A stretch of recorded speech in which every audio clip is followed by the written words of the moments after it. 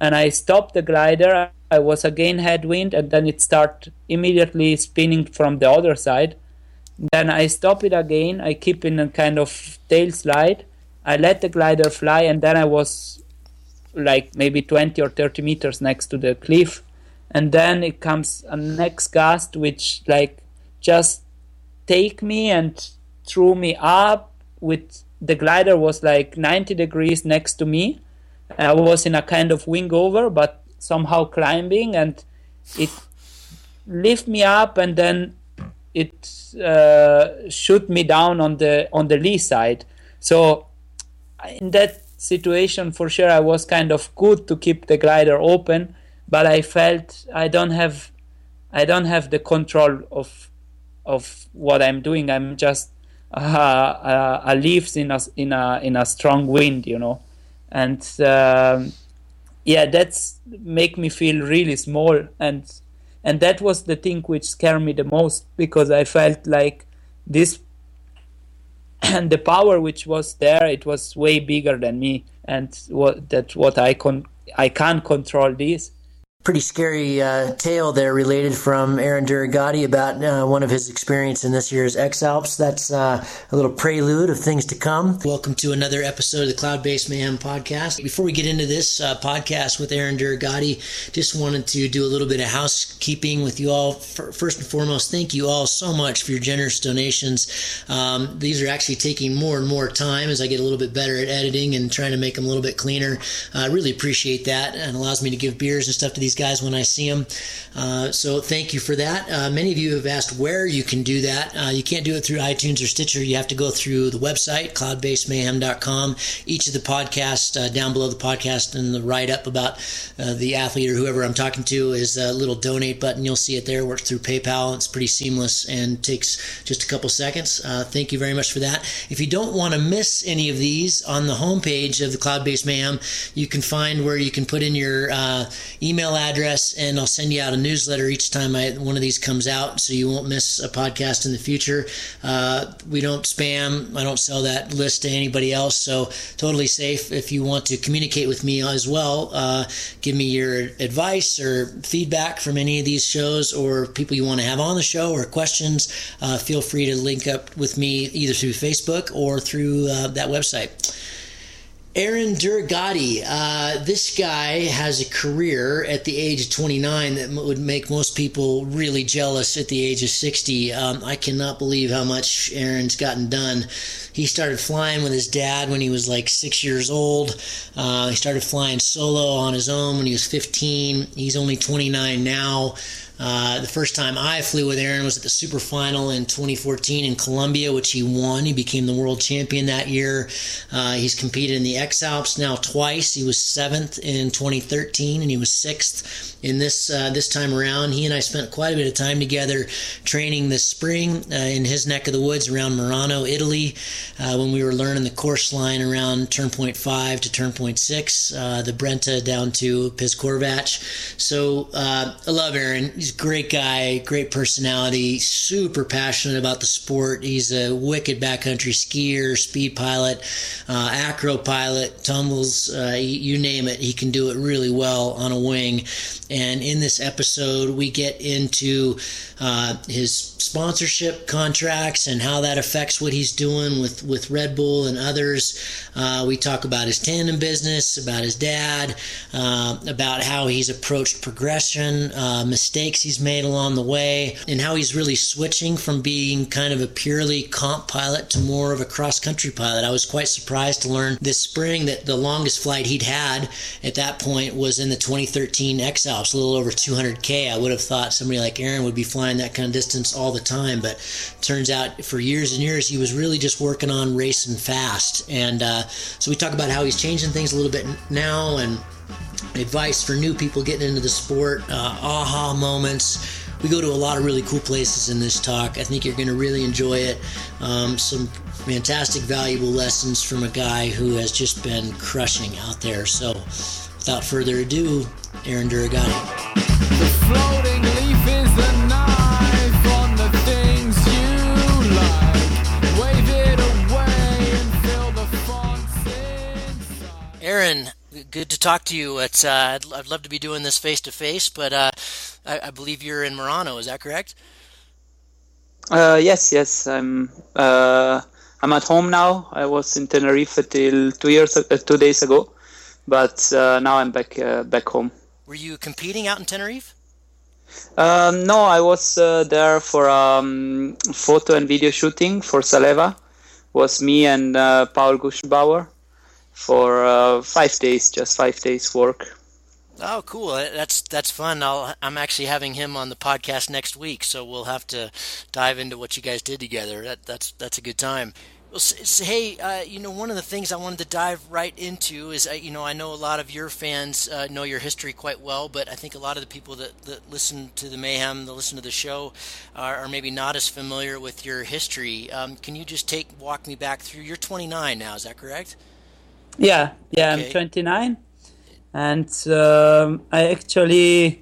I have a big history in the paragliding, or I'm in this scene since many years. Because my father was pilot, so I have done my first tandem with him when I was 6, and of course because my father was my hero, I want to paraglide as well. And then I have done some couple of tandem with him, but actually when I was 10, 11, I didn't really like it to fly tandem with him as passenger. I always want to fly alone. But because I was kind of a little bit crazy kid, my father just let me start to real fly when I was 15. Before I could just play a little bit with the glider on the field, but not really flying. But then with 15, he think I'm maybe big enough to fly, and so then I start, and since ever that I really push a lot. It was in Italy. It's cool because in the summer we have 3 months off from the school.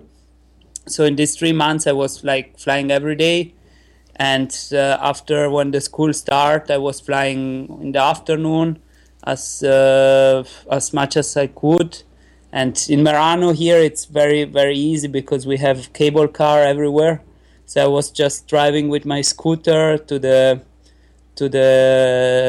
cable car station, going up. So I was always alone going flying.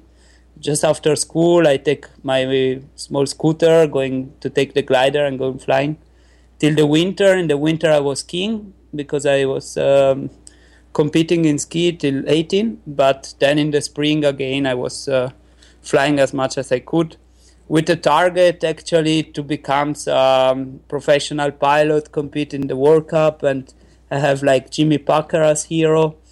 And soon I start with the competition as well. It takes me, because at the time when I start it was a bit different format in the World Cup. Like now it's pretty easy to get into the World Cup, but when I started it was the World Cup tour. It was not super final, so the level was really high. You have to be like top 5, top 8 maximum in your national to get into the World Cup. So it takes me a bit long. I start then World Cup in 2009. My first World Cup was in Korea, and then since that I was competing a lot in the World Cup. That year was the first year of the super final, which I did pretty well.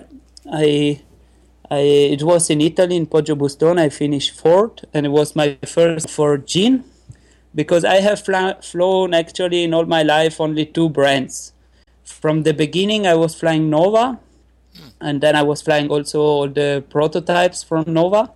And then in the summer of 2009, Nova decided to stop the developing of prototypes, competition glider, again.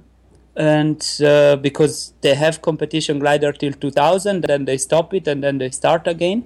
And they have really good glider. But then in 2009, in the summer, they decide to stop. And I was super lucky because on my first World Cup, it was in Korea. And I did pretty well. I finished 4th, and I have done some podium tasks. And I got in touch with Gene. And then in that summer, without that I ask anything, Jimmy, which is the gene dealer in Italy, contact me to, that he got a call from Gene that he want that I fly for him. So in that summer in 2009, because Nova was stopping the prototypes, and at the same time Gene asked me to become a Gene pilot and test pilot as well for him. So then I moved to Gene and I fly the super final on the Boomerang 7 Proto, and I finished there fourth. And it was the super final with the first two-liner. Actually was Charles Cazot and Ogden was doing first and second with this Ozone two-liner. Mm-hmm. And there was Luca Donini on the Boomerang, and which was third, and I was fourth. Wow, that's an amazing result. That, I was flying a lot cross-country competition, and then up and down. The year after was a bit hard because Ozone has R10, R11, which was kind of really good glider comparing what I was flying. Mm-hmm. Then was coming the year when I was flying Boomerang X, and Ozone has AIMSO 1, which was a huge difference.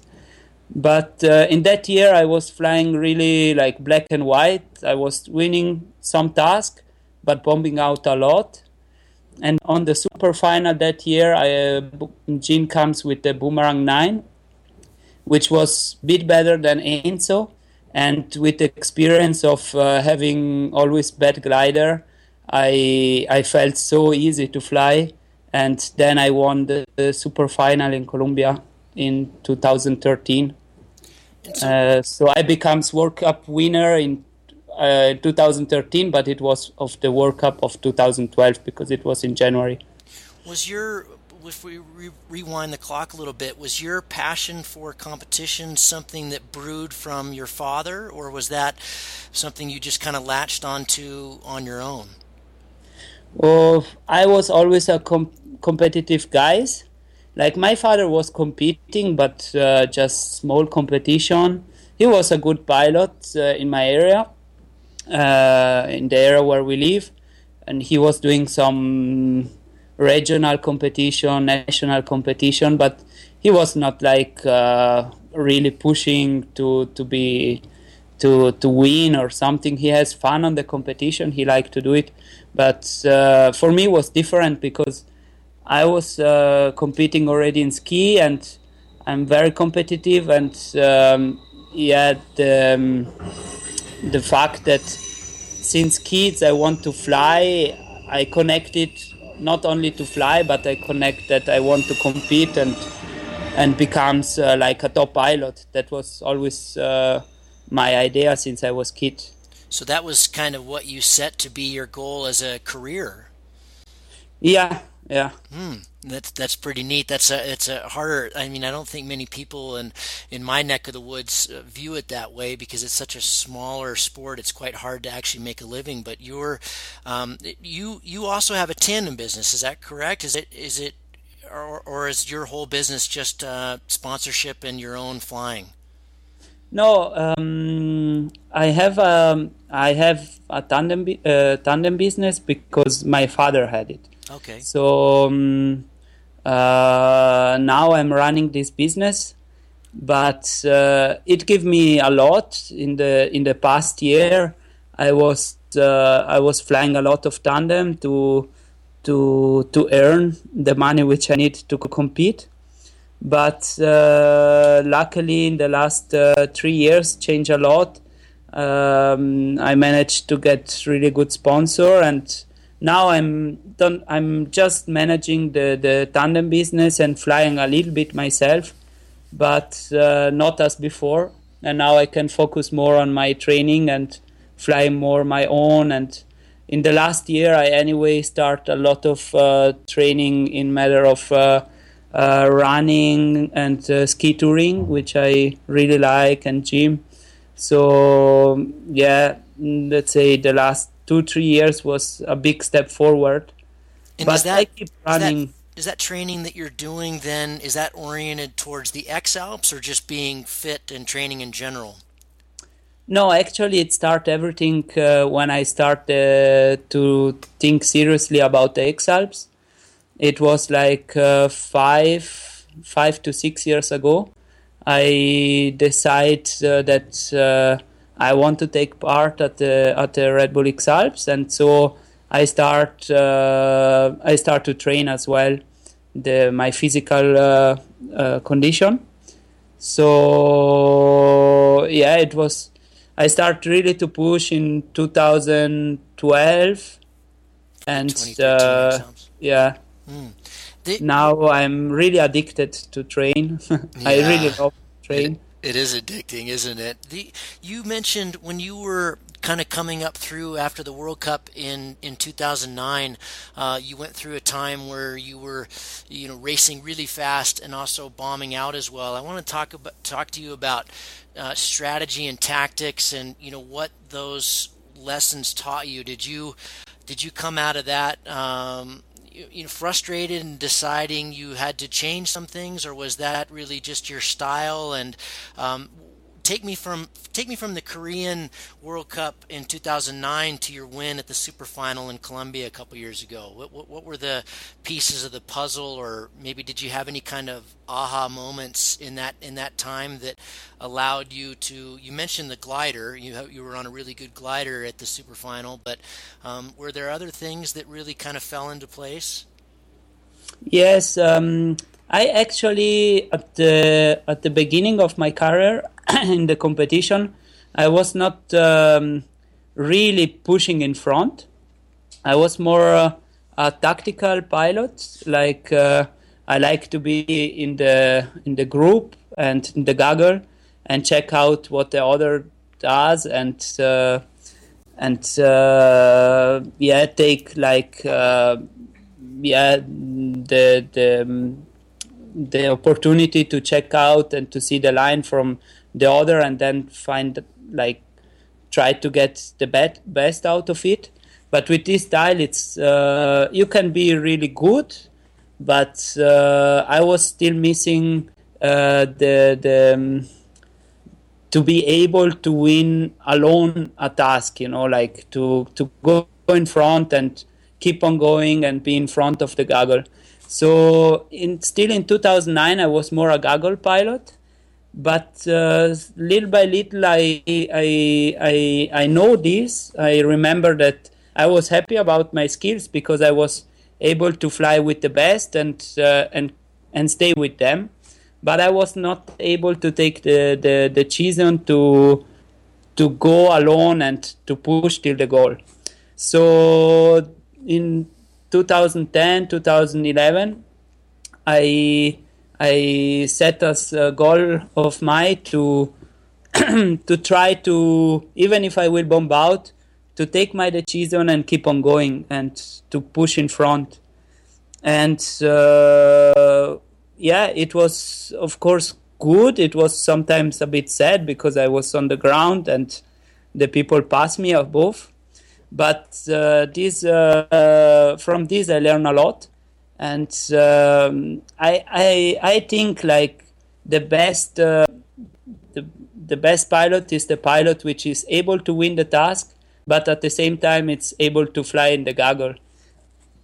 And this is the mix which has the best pilot, and I'm trying to get on this level.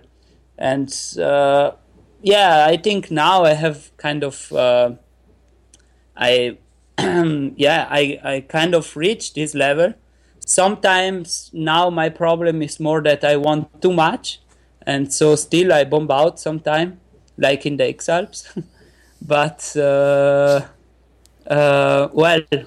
have fun. Like when I'm leading a goggle or leading a part of the task, I have really fun. And so if I then put on a scale what is more important, if always has a result or having fun, I have to say I like also to have fun. For example, like last year, it was on the best 4 days of the year. I was in a competition in Austria, It was the Austrian Open. It was an international comp, and we have like every day, one day 150, one day 160, one day 110 kilometer.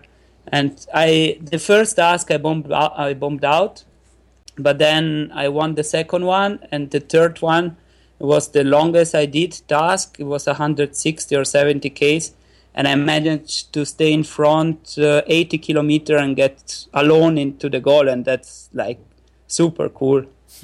Yeah, that's really fun.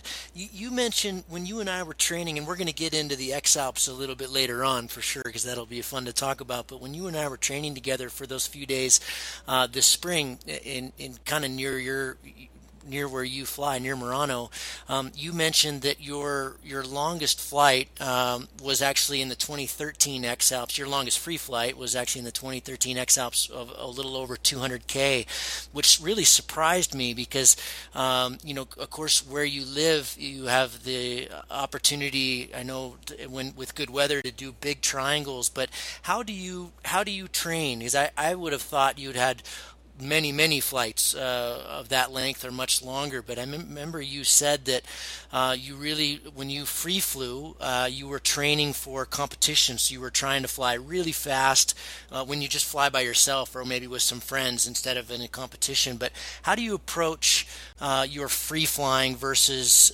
competition flying? Yeah, it's right. This flight was actually till that time my longest flight, because when I'm at home, I fly almost every day when I can. But I don't, till now I didn't really like to fly big cross country, because I prefer like to fly small tasks. I always fly with turning point.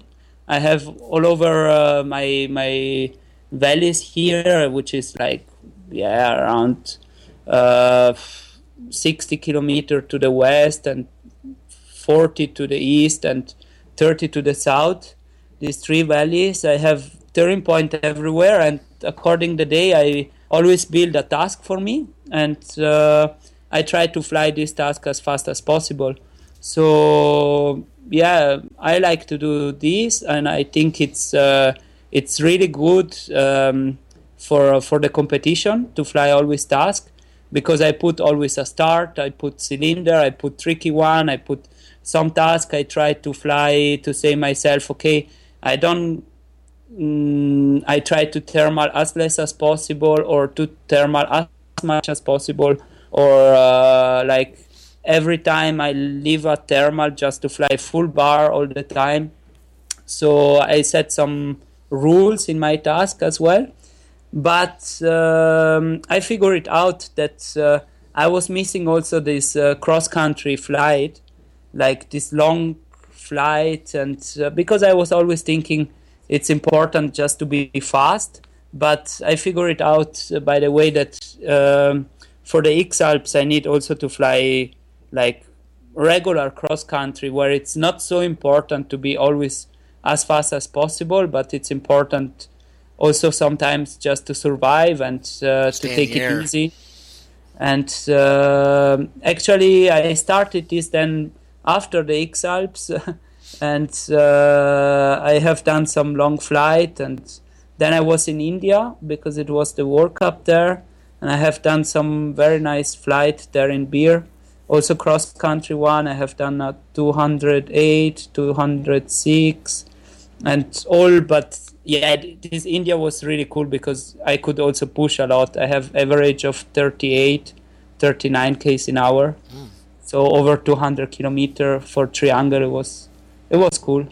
When you, that is cool. Beer is amazing. That's where I'm very fond of that place. I did kind of some of my first bigger XC there back in 2009 and 2011. It's fantastic. Big mountains with very little wind. It's a pretty amazing spot. Yeah. When you look back at your career, Aaron, well, maybe two questions.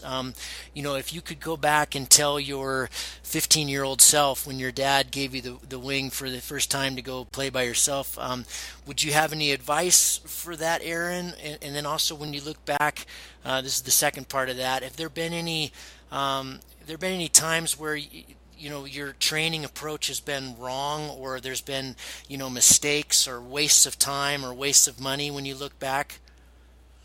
I don't think I waste time or money.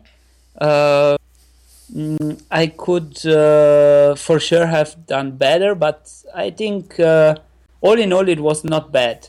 Uh, this was something which my father actually forced me to fly every year. I mean, he gave me the first year a DHV-1, and then the next year I was flying really a lot on these, and then the next year I got a DHV 1 to 2, and then the year after a DHV 2, and like people which was flying much less than me after 1 year was already flying the DHV 2, and after 2 years they was already on a competition glider.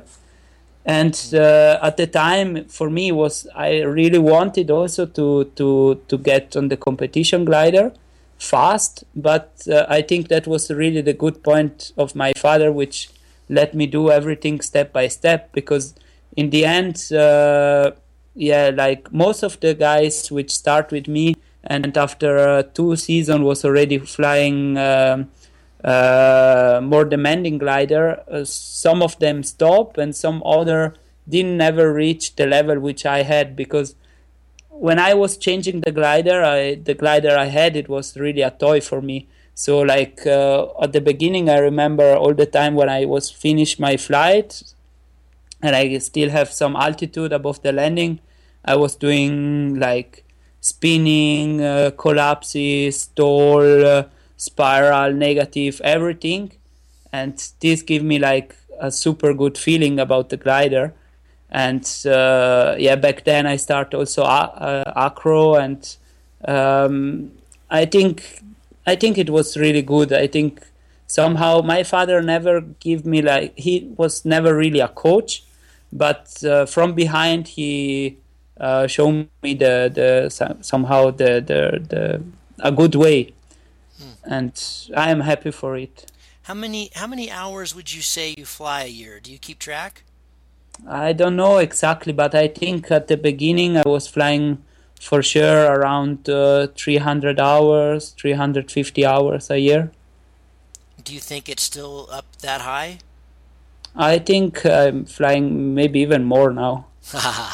That's fantastic. Have you ever had kind of a lull? Obviously, you're super passionate about it, and you can see it in your eyes. I've always loved that about you, how much you love flying. But have you ever had either an accident or a time in your career where you've had to really back off, or you haven't really had it hasn't given you the joy, or you've had to maybe refine the passion?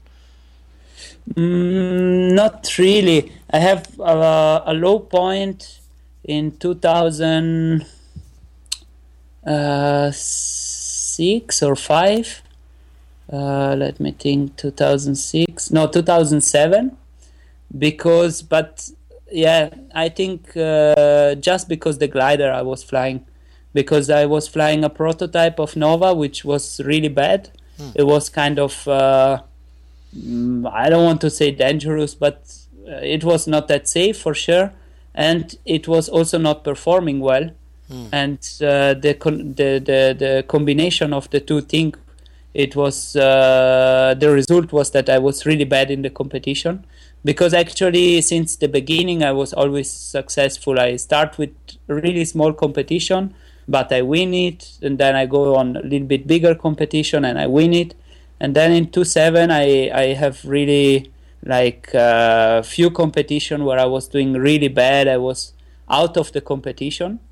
But then it's turned to be super, because like Hannes Papesch, the designer, made a glider which was fantastic. It was like amazing, cool. At the time I was not that good, but I think if that glider was in the hands of a good pilot, he could have won. It was maybe as good as Krieger one. But I was flying on it, and I remember very well when I got it. It was I was with Tony Bender in Achensee in Austria, and Hannes told us, well, first we have to put the line on it, And then he sent us up with the cable car, and he say to me, okay, Aaron, if you want to fly with this glider, first you have to show me that you are able to fly on it. So now you go up and you make me like asymmetric collapse, front collapse, and stall and spin. And it was very funny because I go up with Tony Bender, and he took off first. He go out and he made the first asymmetric collapse, and he did almost a tumbling, and then spin, like twist and big shit. And I was like shaking, and I was thinking, fuck, now it's my time. So I did it, and yeah. I don't know if I can explain in English, but at the time I was having this wind sensor which was hanging down. Mm-hmm. You know what I mean? It's Yeah. like, okay, so I don't know why I was so stupid that even by doing collapse I have it. So I did the first collapse, and the glider like shoot a lot, and I was trying to keep the shoot. It was really going for a tumble almost. And when I'm super focused to stop the glider, I got this air calculator into the eyes. Oh my God. And I was thinking, what the fuck? It was, kind of very funny situation, but at the same time very scary. But in the end, I catch the glider, and then I did the front, and I did the stall. And then I land, and Hannes told me, okay, then you can fly with this glider. And right after I go to Slovenia for the Slovenian Championship, and it was also very useful, this competition, because on the very first task, I was in Slovenia. You fly a lot on the reach, you push on the reach, and I was on the reach with this super glider, and I remember very well that a girl passed me, a girl I think from Poland or Czech, I don't know, and she was flying on a 223, and she passed me, and I was thinking, no way. And but from that I learned really to push the bar, and in the end of the competition I make a podium, and from that competition after I becomes one of the fastest pilot in the speed bar. And the next competition was in Italy, and then I won my first task in the Italian national. So it was very funny. But otherwise, I never has really accident by flying. I have through rescue just by acro.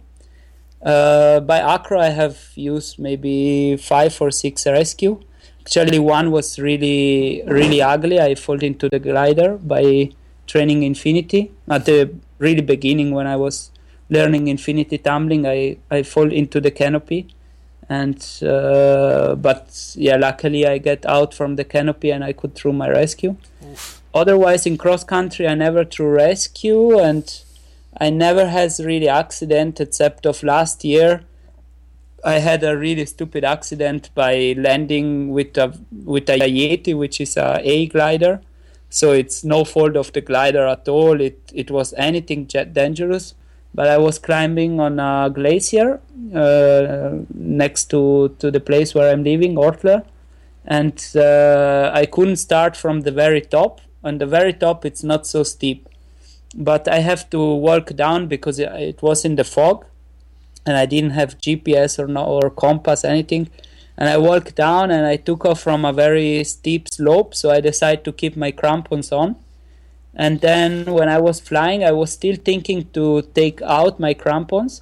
But at the same time, I have more than 2,000 meters above the valley floor. So I was anyway thinking to fly some helicopter and misty flip. And so I think, okay, then maybe it's better I keep my crampons on, because if I will take it out, I will have to put in my jacket. And then I was thinking, if it's gonna never happen, but if something happened that I have to through the rescue, I don't want to fall with the rescue and the crampons in the jacket. No. So I keep my crampons on and I fly my Misty and Haley, just basic acro, and I go for landing. And I just land kind of normal, but it was a field with grass, and the crampons get stuck into the grass. and the next step, like to turn and broke my ankle and twist the ankle and broke the ligaments and the fibula bones. So it was really an ugly accident. It was super painful. It was super bad, but just for nothing. Just if I will have put more attention, it will never happen, because after I have 2 surgery and I have to keep this gips for 6 weeks, and then I was flying with this Yeti with the crutches and taking off on one leg and landing on one leg. So yeah, I mean, if I will have put the same attention as I have put after, it will never happen. It was just that I didn't put enough attention. A good lesson. Kind of unlucky, but a good lesson, I guess. Yeah. Like they all are. How did you become a Red Bull athlete? When did that happen, and how did that come about? Yeah, it was like in 2013. I was I have won the World Cup, and it was my first year of X-Alps. So I got in touch with the Red Bull, actually with the Red Bull Italy, because they need an athlete to go to the conference, to the press conference in Italy with the journalists to explain the comps and to talk about the flying and the competition. So I got in touch with them, and that was late spring. Then I have the X-Alps, where I was doing kind of okay. I have like a very up and down race. Like I was at the beginning good, then I was not so good, then I did really well, and in the end I fucked up again. But somehow they was happy with that what I do, and with the overall package of me, with the speed riding and the cross country comps and the X-Alps as well. So they decided to sponsor me, and like this start everything. Is there pressure, or have things changed for you in either a positive or negative way, either through social media desires? Obviously, when you're sponsored, you have to put things out to your fan base, but also for the companies that sponsor you, they want that attention. Have you found that has had any change in your either passion for the sport or the way you approach it? Is there any negative side to the sponsorship? I can't see a negative side, actually. I remember the first the first comp I did with the Red Bull logo on my glider. It was in Venezuela. It was a pre-World Cup, and there I felt a little bit like kind of not really pressure, but like, oh wow, now I have to be good. Everybody expect that I will be good. Right. But I did also good, and after that comp, it was just the very first comp where I have this Red Bull logo on my glider and the helmet and everything. It was feeling a bit strange, but now I can see just positive side. Like thanks to the Red Bull sponsor, that I'm a Red Bull athlete, I get other sponsor, because the biggest thing of Red Bull is once you are a Red Bull athlete, you have a lot of visibility, so it's easy to get other sponsors as well, and that give me the chance to really be focused on what I want to do, and to train more and to fly less tandem. I don't do ski instructor anymore, which I was doing before till I was a Red Bull athlete. I was working all winter as ski instructor. And just after the lessons, I was ski touring myself, or taking like 3 hours to go speed riding and then do lessons again. And now I can just I have much more time. I can train much more, and I can see just positive aspect, actually. No, that's really cool. Well, take me back to the super final that you won in Colombia when you became the world champion. What what was your approach going into that race? Where do you like to be mentally, or what was your obviously you went into that race hoping you'd win, but because super finals are very long, 12 days. We had perfect weather. We flew almost every day. There were the fire issues that year, but other than that, the flying was pretty ideal. But how do you stay consistent? How do you approach? Was your approach at the super finals still to just win tasks and go really hard, or was it more to gaggle fly? And take me through kind of your headspace that week, or those 2 weeks actually. Yeah, it was the tactic. It was a bit a mix of everything. According the task and the condition, I was trying to figure it out what it's gonna happen. So if I felt it's gonna be a task where I have to push, I tried to push. If I felt it was a task where it's better to be more conservative and fly with the group, I did it. So everything was working pretty well already from the beginning. When I got there 3 days before the comp, and I realized immediately that my glider was really good, and I start to fly around the Rodanillo some task. And I was flying with a smile because the glider was good and I was pushing full bar everywhere, and I always find a thermal to climb. So I felt like I can't bomb out in that place. And so already from the very beginning I felt really confident.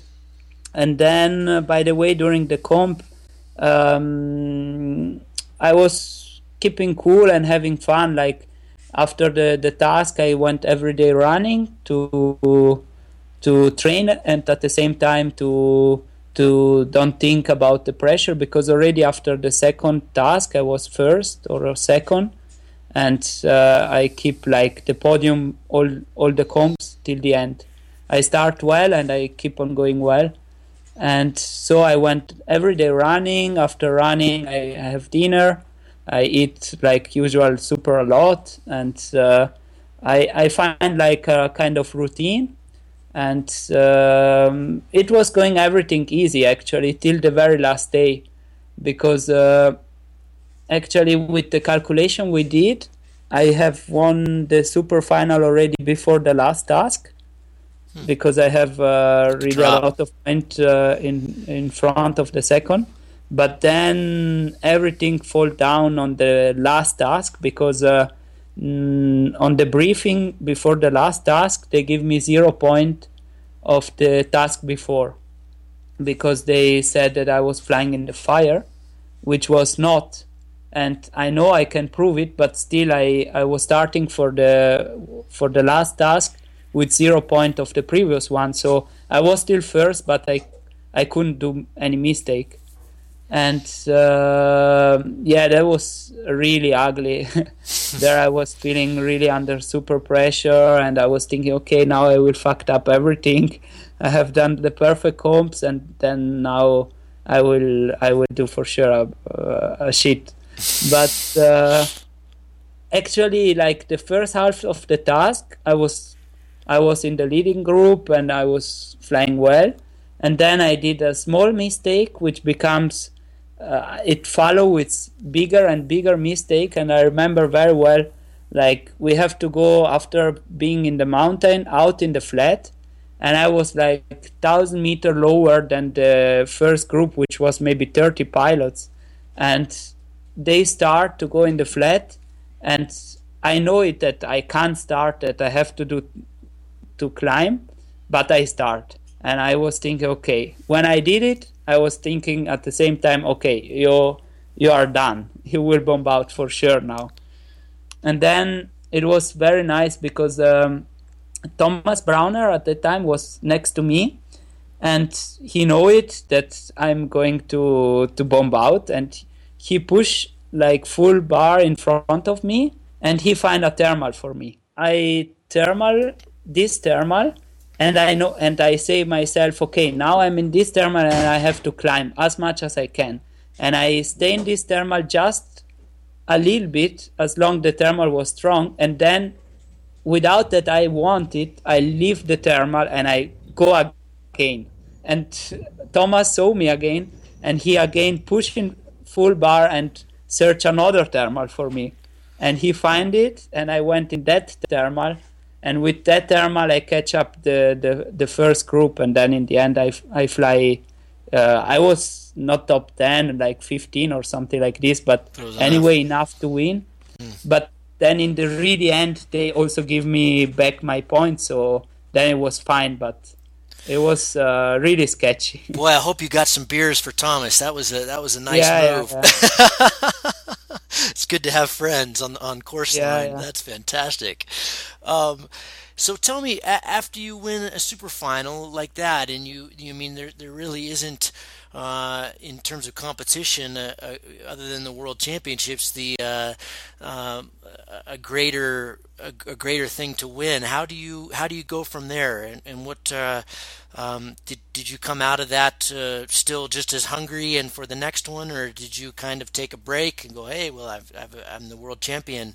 Where do you go from there?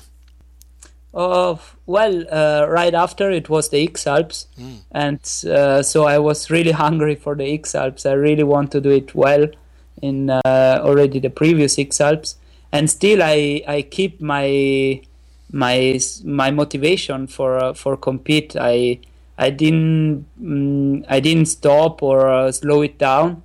I'm still like super pushing, and obviously, yeah, it's the fact in the last 2 years I didn't have won anything big, but I think that's the reason is because now sometimes I want too much. Like we said before, I want to win with style or be in front and push in front all the time. So what I really need is like to find my balance, like I had on that super final. And on the first X Alps, I think I couldn't have won because I didn't have the experience. It was really not possible for me to win. And these X Alps, the one which you took part as well, I think I was really well prepared, but combination of fact it didn't work really from the beginning for me, already from the prologo, and after the first day it was fucked up, and the second day was fucked up, and then I did a little bit good till almost Monaco, where I could still be third, and then I fucked up again 10 kilometers before the goal. So but I still don't find exactly the reason in myself why. I think because like the very last day, I think I just see it with like my consideration of the final glide. It was just wrong, so it was a mistake of mine. And the first and the second day, it was a combination of a bit bad luck and bad instrument I had. So yeah, that's the reason which I find out. that Garmin hosed us on day 2. You and I both had a really bad day. I had a worse day than you. Luckily, you got out of that spot, but holy cow, that was a bad day for me. It was a tough day. Tell me, will you do the X Alps again? Yeah, for sure. Yeah. I mean, I really dream now to win this competition. So I'm really focused to train more and to prepare better and to try to don't do the mistake I have done this year and 2 years ago. And maybe, I mean, the World Cup, it took me in the end 4 years to win. So 4 years I took part on the World Cup, and on the 4th year I managed to win. So now actually I have done just 2 X Alps. So yeah, I have at least 2 more. At least 2 more, yeah. We might as well do it while we're healthy, isn't it? It sure is a blast. That the last night, or the night I got into the day I got into Monaco, and that night we sat around with with Petio and Guschelbauer, and we all had some pretty scary stories. I was so elated, and my feet were so mangled. I wasn't really thinking that well that night anyway, but I was so elated to be there. I'd kind of forgotten about, or just the risk and the danger. But I remember you and Nanda had a pretty serious situation somewhere around the Col du Galibier in France, and I'm actually been working on a book about the X Alps, and that takes a big part in the book. But I remember you being really quite upset. I've seen you fly when we were training last spring. I saw you fly in some really rowdy conditions. I think of myself as I'm not a very risk adverse pilot, but I didn't want to take off that day, and you did happily. So I know you don't mind flying in very rowdy and rough conditions, but what have you thought about, or how do you process the risk of the X Alps? As you know, I'm going to add a little bit more here. I spent quite a bit of time with Will Gadd on a film project with Red Bull last year, and he did the first X Alps, and he's always talking about having an acceptable margin for error. And he hated the X Alps. He just despised it because it forced him to go beyond that. He was not living with an acceptable margin on some of the days. Some of the days just forces you, I think especially to be in the top 10, it forces you to push beyond where you would normally be willing to fly. Is that how you feel about the X Alps? Did you sometimes push it too far? And how have you kind of resolved that going forward and into the next one? Yeah, that day on the Galibier, I start in Chamonix that day. It was also a day where I fly 200 Ks. And when I start in Chamonix till Annecy, it was really great flying. It was really nice. Nice condition, just normal. Just thermaling, strong, pushing, thermaling, strong, pushing. It was fine. Then I land in Annecy. I took off again. I crossed the lake. I went to the valley to Albertville. There it was also kind of difficult because it was kind of weak, and we still didn't felt the strong wind.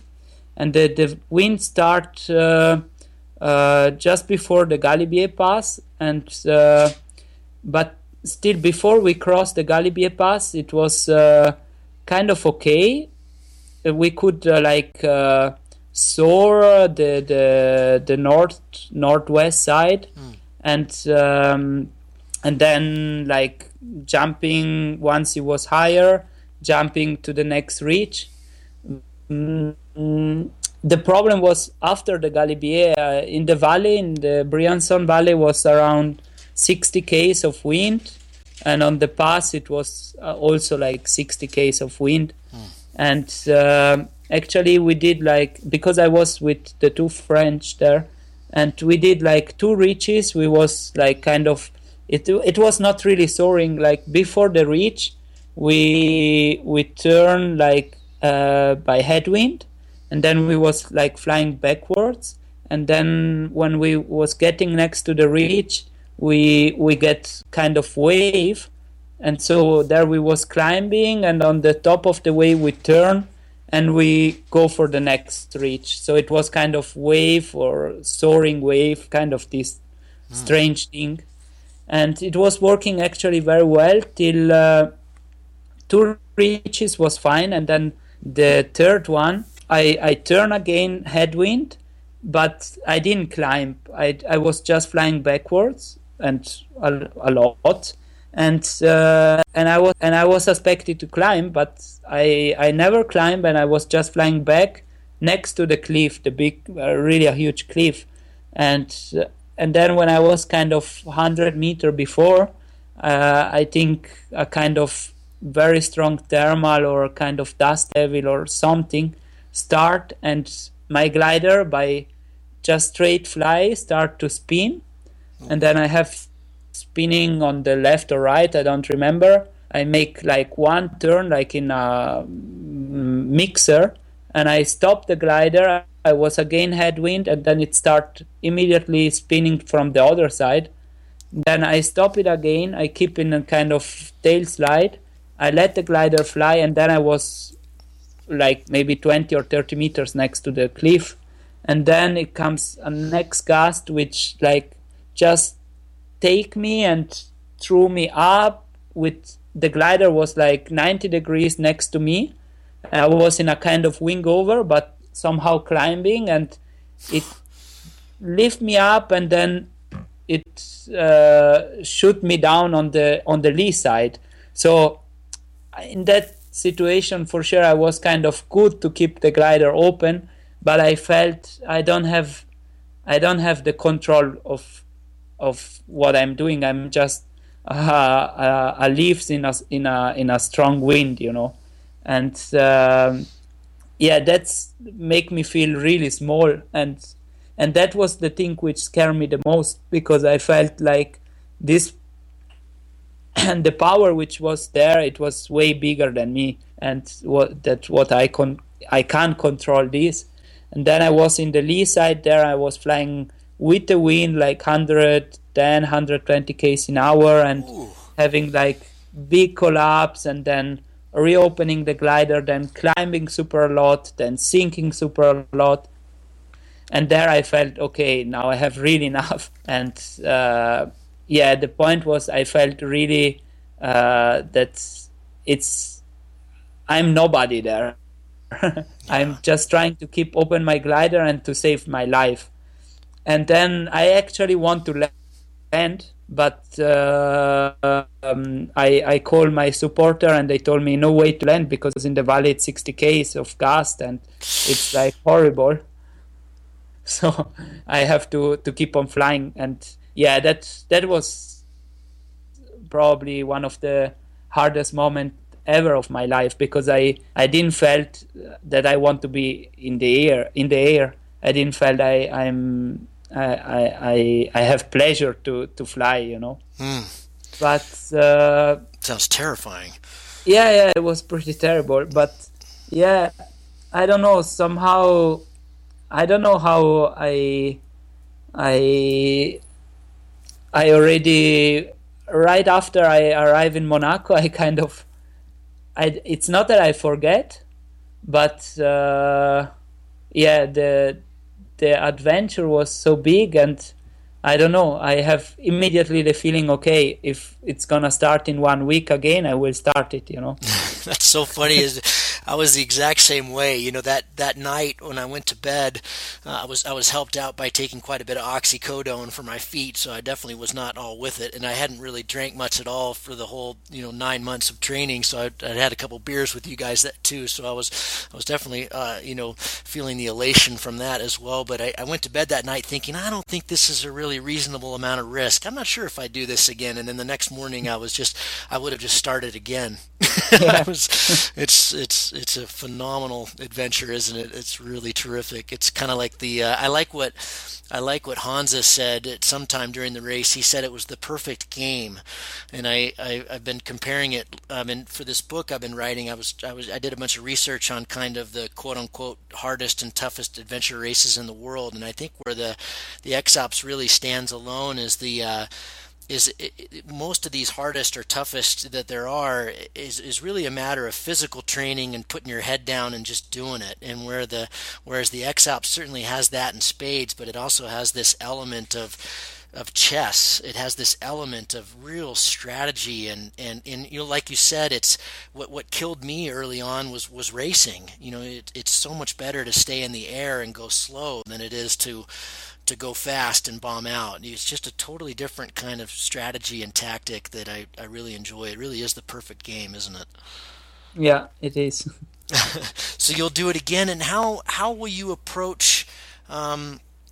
You've had 2 really good results, but how will you go about beating Kriegel the next time around? What did you learn? What will you take forward? What will you change?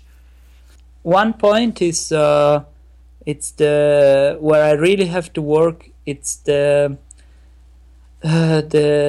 instrument part. Navigate myself on the ground, which was the reason why we fucked up the second day.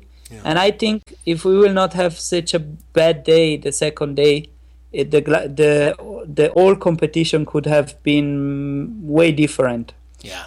Because that day it was not only the fact that we arrived a little bit later on the takeoff, but it was also that I felt really, really exhausted because it was warm. We didn't have enough water. We didn't have enough food.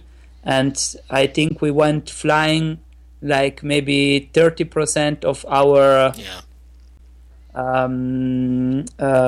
brain power, you know. Yeah. And I think that was really one big fact which make our my one and your X-Alps really tough. Yeah. Yeah, hard to start off with such a bad day after having such a good day in the beginning. I learned a lot from you that day. You know, when we got that launch, you really slowed down and ate, and I was so furious that, you know, Vichy and Stanislav had caught up and already taken off. I was just rushing, and that's the biggest lesson for me, is to not rush. I really should have waited for you. We should have worked together, and I ended up flying. I did try to work with you when we got to that next ridge line, but I was again rushing, too much bar, too much rushing. Yeah. This was, I mean, instrument and navigation on the ground. It's one point where I have for sure to be better. Me, not during the comp, but on the preparation. And I think it's really important to have good internet connection. So I will try to have either better internet or to have really proof offline maps which it can navigate me well.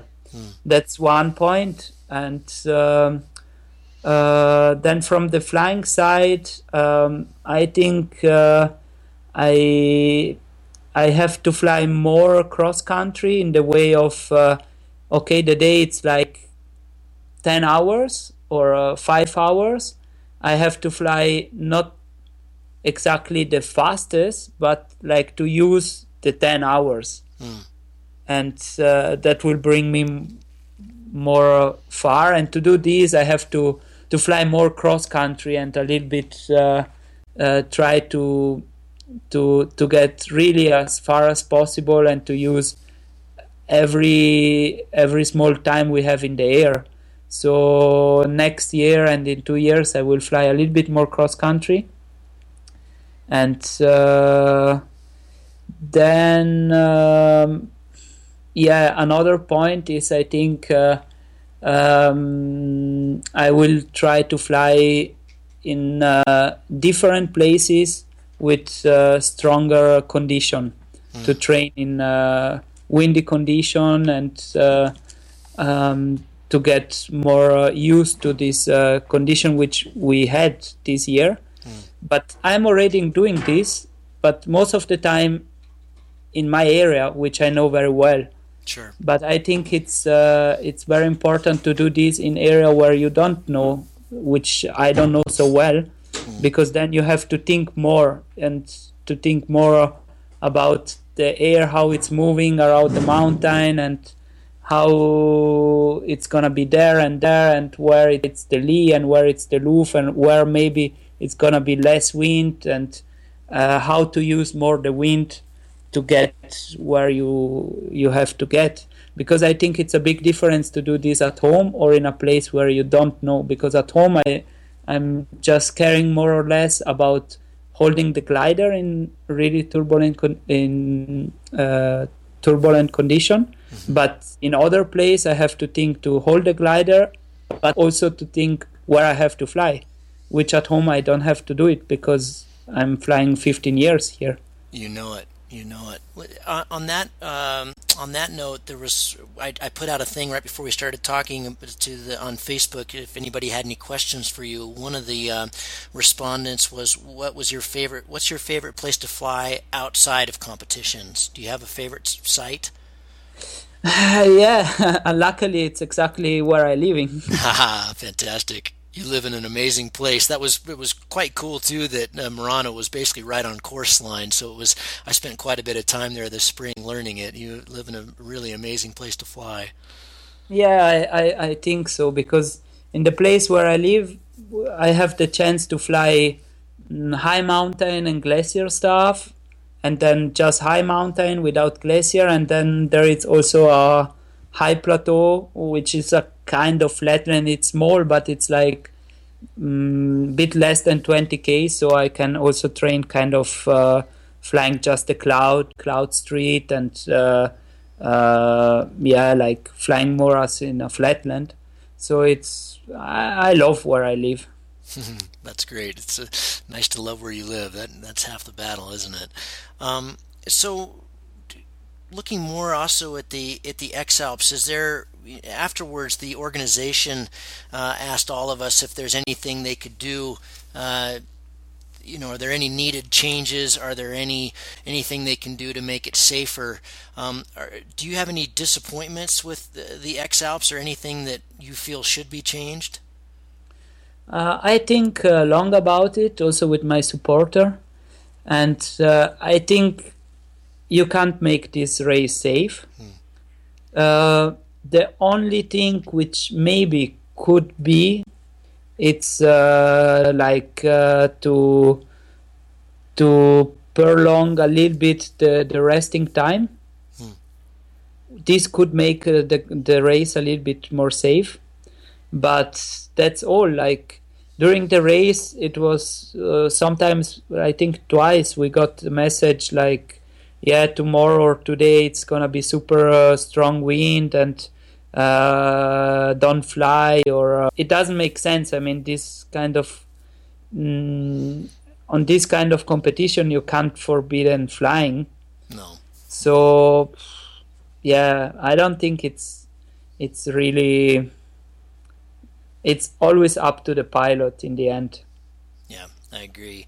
The only thing I really thought, and maybe this was the shape I was in when I got there, I don't know, but I did not enjoy the last 100K from a danger perspective. I trained in southern France for maybe a week back in May, and actually had quite similar conditions. It was very windy and really strong valley wind, especially for that early in the year. I think it was a big high pressure system, and I really didn't enjoy that part of the course. I think especially because we get there when we're really exhausted, and then I really didn't enjoy Monaco. I felt like the pay was a really dusty, dirty, I mean, you're looking out at the ocean. I get it. I understand why they bring us there, from a marketing standpoint, but I think it would have been so glorious, or it would be so glorious to end in a place like Saint Andre or Annecy or somewhere where paragliding's a big deal. I felt like Monaco was a real deflating end, I think, for the athletes. I get it from the marketing standpoint. It's cool to go to the ocean, but wow, there's nobody there. No one cares. No one, Yeah. Yeah, I know what you mean. Yeah, it's kind of sad. For me this year, I already know it. How is it? So I have this shock more the first year. Ah, okay, right, sure. You start in Monaco. You start in Salzburg. In Austria, it's amazing. Yeah. Like 2 years ago, it was even much more because we was walking a bit more in Austria, and I have plenty of people coming to me, bring me like power bars, doing part of the route with me by walking or by bicycle, and it was really nice. You felt like the people it's following, and they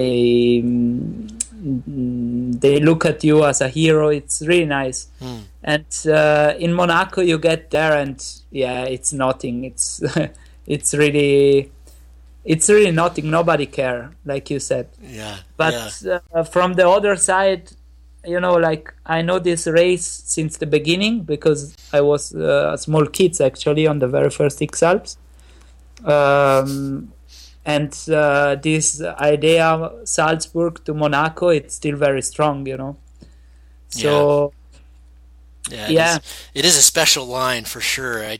Boy, that last leg is tough. I know you guys, the three of you, flew a good portion of it. I did about 110K on the ground. It was miserable, but yeah, it's just tough down there. There's so few places to land. It's so narrow. It's a really yeah. challenging place I to mean, fly. I call this valley with my girlfriend the horror valley. Yeah, exactly. And I It was is so horror. glad It's a that nightmare. this year I could fly. I mean, I fly it also 2 years ago, almost all the way to Monaco. But yeah, it's very scary. Like, you watch down and you know that you can't land. It's nothing to land. It's strong wind. It's like 2 years ago after the La Bonnet Pass, I land at 4 o'clock or 3 o'clock with huge thunderstorm flying backwards at 2,300 meters. And yeah, it was really, really horror. And this year I was more lucky from the flying side point, because it was like probably, a part of the first day. The last day was the best day. But anyway, when you fly there, it's super scary.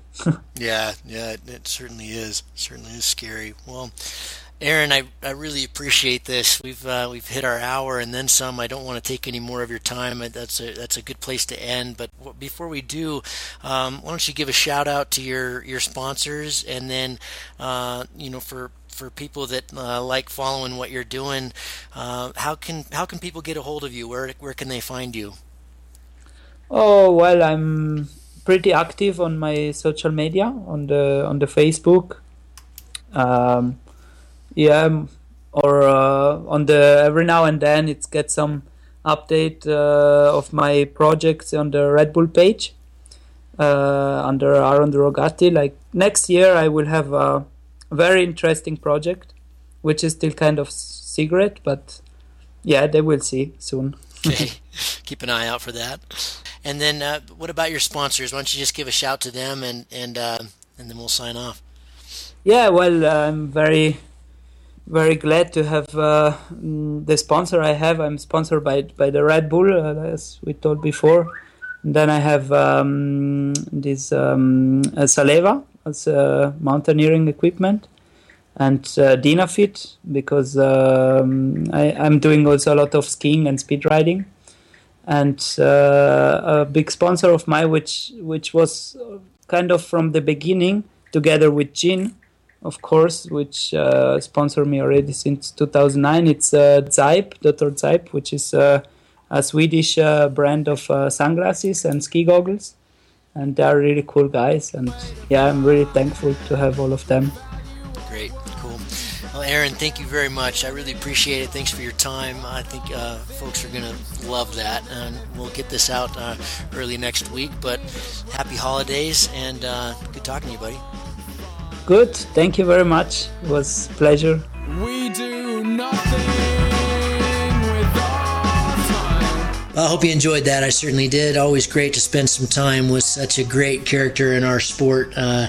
Aaron has really been dominating out there, and it's fun to get his insights. As always, all we ask for is $1 a show. If you got something out of that, or you liked it, or you liked one of the previous shows, I can certainly recommend some others for you. Nate Scales is fantastic. Jeff Shapiro is fantastic. They're all great, but go back and check some of those out if you haven't gotten a chance. I just did one recently with Tom Dorlado. It was fantastic. But yeah, if you go to our website, cloudbasemayhem.com, you can see in each of the podcasts there's a little donate button. Send us $1 if you liked it, if you got something out of it. Really appreciate it. And also, if you could, if you listen to us on iTunes or Stitcher or some other way, if you could give us a rating, that goes a long ways. Reach out to me via the website or Facebook or whatever means of communication you have. You can find me all over the place. If you want to see somebody on the show, or you want to see things done differently, or if you have any feedback, I am wide open to that. Thank you very much. Thanks for your generosity, and we'll catch you on the next one. Cheers.